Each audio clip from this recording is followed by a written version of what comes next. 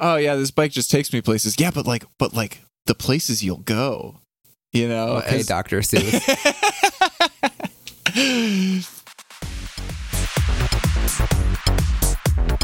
Welcome to Second Opinion, the reviews show here on The Nexus.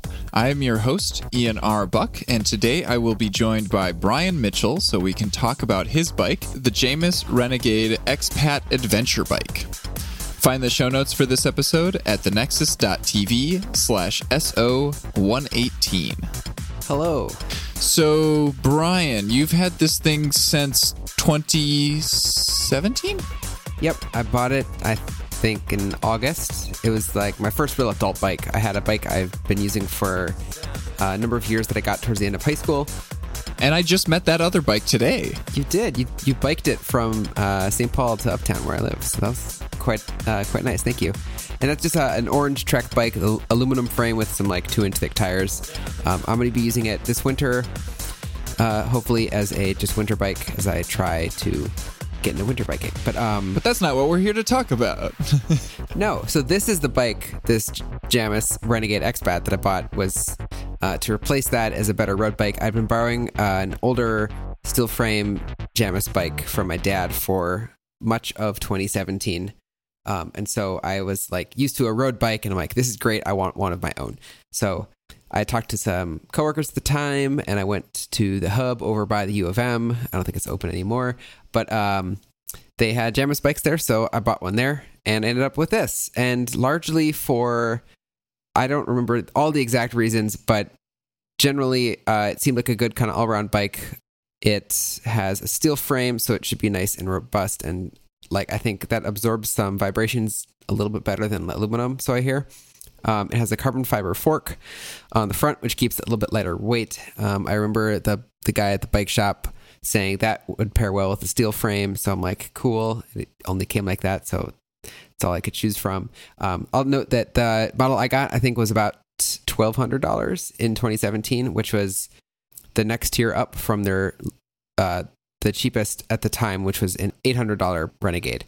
Yeah, so we were looking at the current lineup, and our best guess is that this is equivalent to what is called the Renegade S4 here in 2021, right? Yeah, and in 2021, they have the Renegade A1, and then the S4, S3, S2, C2, C1, and the A1 starts at like $1,100, and the C1, which is the fanciest one, is $3,900. So they've added a bunch more bikes. When I bought mine in 2017, there were 3, and I think there was something like 800, 1200, and 1600. Maybe there was a few more, but they were all like $400 apart, kind of a thing. Yeah. And I got the middle one. So. Seems like a good spread. Yeah, and so like it's not the most narrow tires like a road bike. So I think the 35 millimeter wide tires, they came with gravel tires. I've replaced them with some more road friendly ones since I put enough miles on them. They're just getting worn out. Let's see, what else is on there? Oh, the back tire is quick release. The front is a what's that called? Through axle. Through axle. Thank you. Which I've taken off precisely one time. That was this May or June, as I had a flat tire on Portland Avenue. Whoa, wait, that's the only flat tire that you've had like on the front? Yeah. Wow. I'm jealous. The only one I've had to replace has, yeah. Well, it's way easier to take off the front than the back, I think. I don't know. Huh. I've never had to mess around with a through axle, so I have zero experience with like whether it's easier. I mean, it required a little bit it required a wrench, but you can take it out, and it being a front tire, you can kind of pull the axle out, and then you lift the bike up, and then you can wheel the tire away, and you set the bike down. It's a lot easier. You don't have to flip the bike to get it off and things like you do at the front. And I was able to put it back on one-handed, or just by myself. I did not flip my bike when I had to. I don't think I did. I don't remember. It was a while ago now. But anyway, it's a good bike. It serves me well. It's the only real like bike I've ever looked into and bought and things. So I'm kind of like a ignorance is bliss. It works well for me. I've able to put a rack on the back so I can do panniers or a rack top bag. I have a couple water bottle holders. I have one on my front fork. I got one in the main frame. It has, I guess it's Got dropped handlebars, which is the first for a bike that I've owned. Those are quite nice. It's got disc brakes.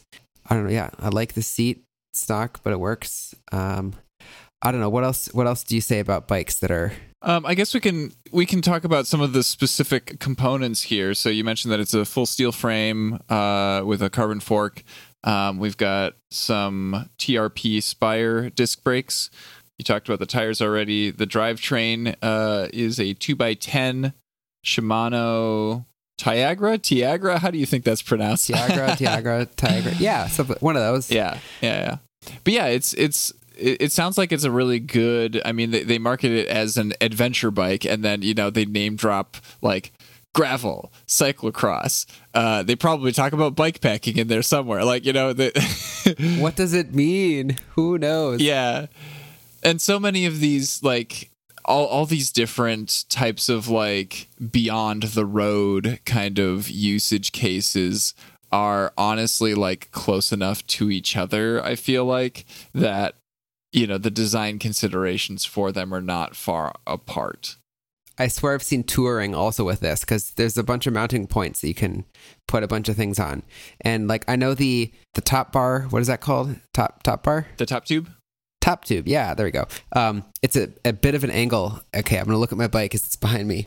So it angles down from the front to the back. Mm-hmm. And so I think that has some sort of a difference when if it's an adventure bike, like if you're carrying it through the forest or you're running on a course with their bike, like that angle might help. Or I don't really know. I mean, I think pretty much every bike has a top tube that is higher in the front than in the back, but for like touring bikes, they tend to be much closer to being level with the ground than say a mountain bike. A lot of mountain bikes that you see have just like teeny tiny triangles, especially when you get into the ones that have like full suspension and whatnot.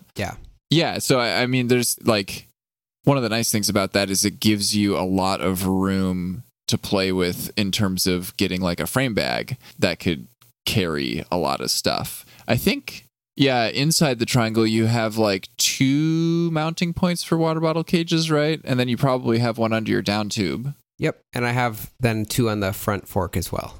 Yeah, and that's something that I think a lot of bikes manufacturers kind of overlook. That they'll just like put a single screw hole on the outsides of the fork, kind of to allow you to be able to put a front rack on, but having 2 screw holes is great because then you could put a regular water bottle cages in there. You can get something a little bit beefier, like Salsa's got the everything cages that you can put like some nice small dry sacks in there.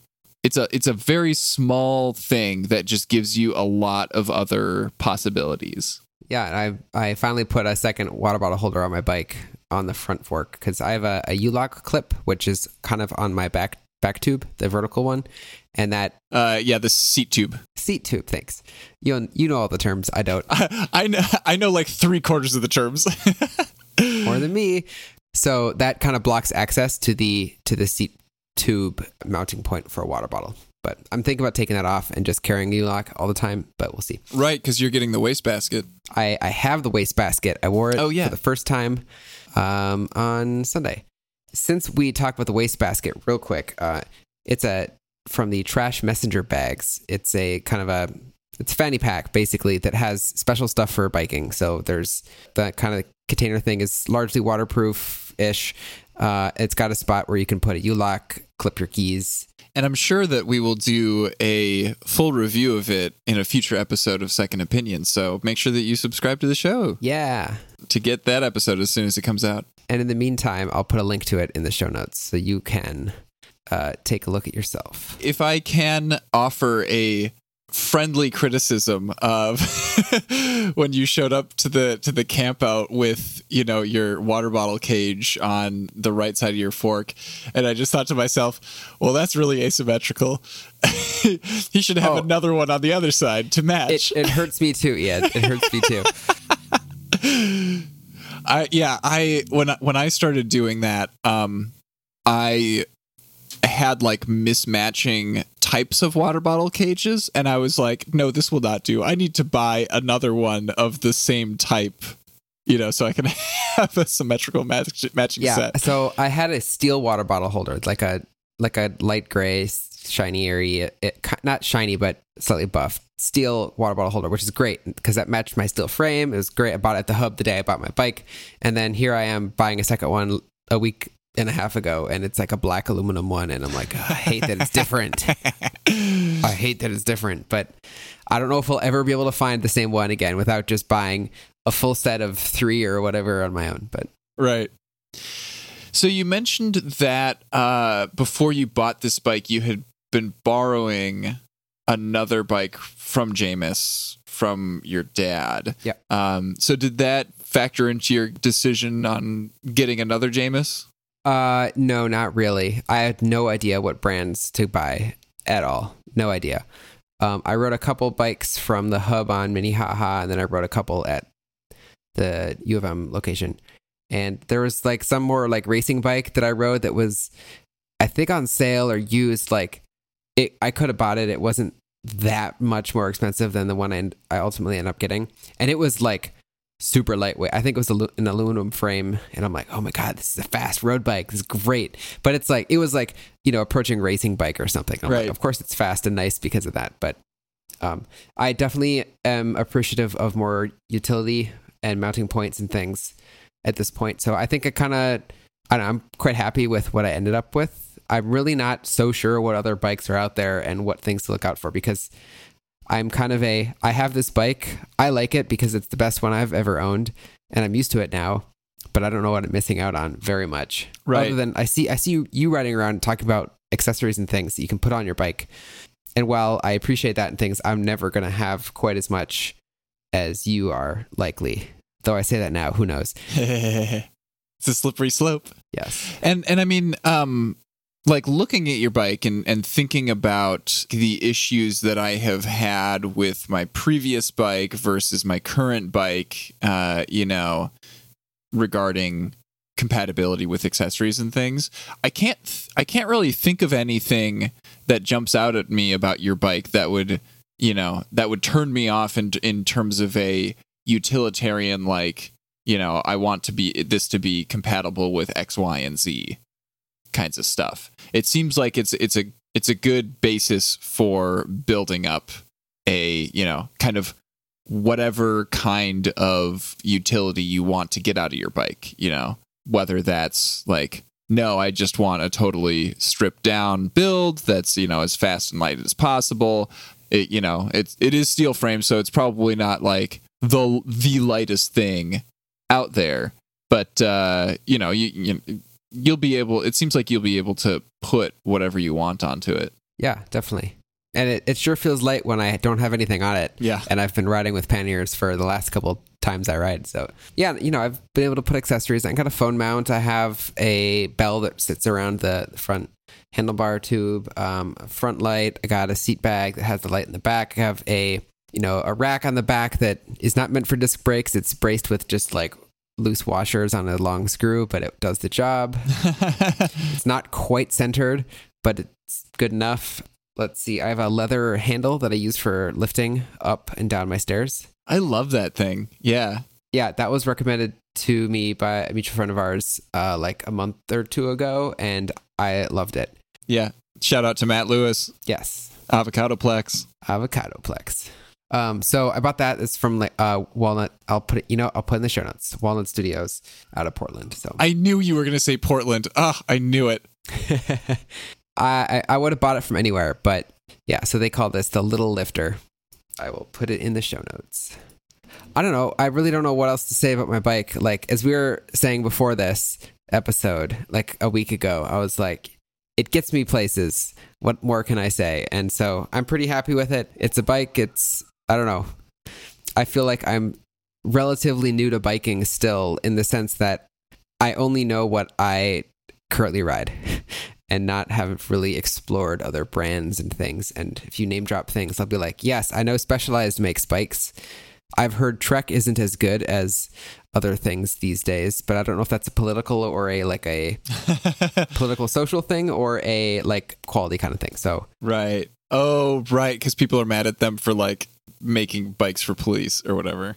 Oh, is that it? I think that's the Trek thing right now. Yeah. That sounds right. So it gets me places and I'm happy with it. I will say I've been having problems with my bike this summer, as Ian is very well aware of. I got new tires in May or June, and I have since had like 4 slow leak flats in my back tire since. And it's like I bike somewhere, and then 8 hours later, it's nearly flat. Or like the next day, it's nearly flat. And I pump it up, and I can ride 10 or 15 miles, and then it drops, 20 PSI, and then I either keep pumping it up every half hour of riding, or I get a new tube. And I've retaped the wheel twice inside over the spoke hole things. Twice in the last like month. It's a mystery. Yeah. I mean, it's normal, right? You just get a new tube every 2 or 3 weeks. You ride your bike, right? Paranoid biking is the norm. Somebody did ask me recently, like, so how often do you have to change a flat? And I'm like, there are some times where I have to like, change 2 flats within 3 days of each other. And then there are other times where I just like go months and months and months and never have to worry about it. It's very unpredictable. But yeah, having like a lot of slow leaks all in a row, that's suspicious. That seems... Yeah. The only common denominator at this point is the tire itself. Right. And I mean, I think it was a $25 tire. Like, it's not, I've spent more on tubes than that tire did cost me. So, all right. So, So, I don't know what the deal is. Might be time to reevaluate that purchase. I guess. Maybe. Yeah. I guess, yeah, if that is the thing. I don't know. Anyway, the bike itself is great. Yeah. I like it. I've probably scratched up a bit. I know you commented on that at one point. You're like, whoa, that's pretty scratched. But I think I just like, I don't know. Maybe I don't treat it like the most gentle thing when I'm locking it up to a bike lock or something. And I always use my U-lock and I lock the frame through the front tire. Mm-hmm. And so that probably scratches the fork in the frame around the yoke a bit. But yeah, I don't know. I mean, I assume that like your U-lock is kind of rubber coated. Yep. It's all the scratches are generally from the bike racks themselves. Yeah, that would make sense. Yeah. And I often will lift my bike over. So I put the wheel over the rack so it sits on the rack. Because that's way better for space, and like a lot of them are kind of designed that way. Yeah. And so, which is really annoying because not everybody, has the upper body strength to like lift their bike up and over something that way. But this is a cyclocross bike, so you better be able to do that. I get, it's a steel frame in the back and a carbon fork in the front, so it's more back heavy. And if I have any gear on the back, you can lift the whole front tire up with like your pinky. It's super easy, even because you have like 60 pounds of gear on the back. Yeah, that just kind of pulls it backwards. Yeah. Yeah, I don't know. Anything else? Otherwise, I think that's kind of a good review. Plus my thoughts around accessories and whatnot. I don't know. I really don't know that much when it comes to bike stuff. Oh yeah, I mean, I'm really, really glad that like you've got this bike that is working well for you. And I love hearing about people's stories. Because this bike just takes me places. Yeah, but like the places you'll go. Okay, Dr. Seuss. So, thanks for listening to this episode of Second Opinion. Brian, where can folks find you on the internet? You can find me on Twitter at BrianMitchL, where I'm tweeting way more about biking and like Minneapolis stuff than I am about tech at this point in time. Who knows? It'll probably switch. Otherwise, you can find one of us. Yeah. Otherwise, you can find me on my website, brianm.me, where I post some blog posts occasionally, usually about tech-adjacent things. What about you, Ian? I'm Ian R. Buck. You can find me on Twitter as Ian R. Buck.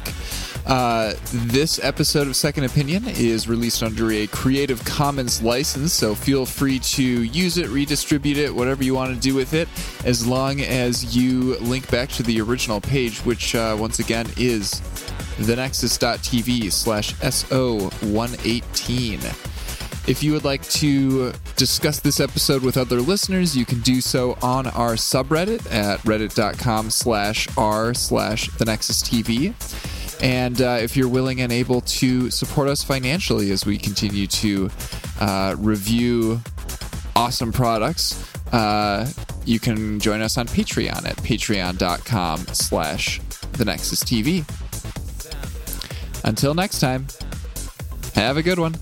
Have a good one.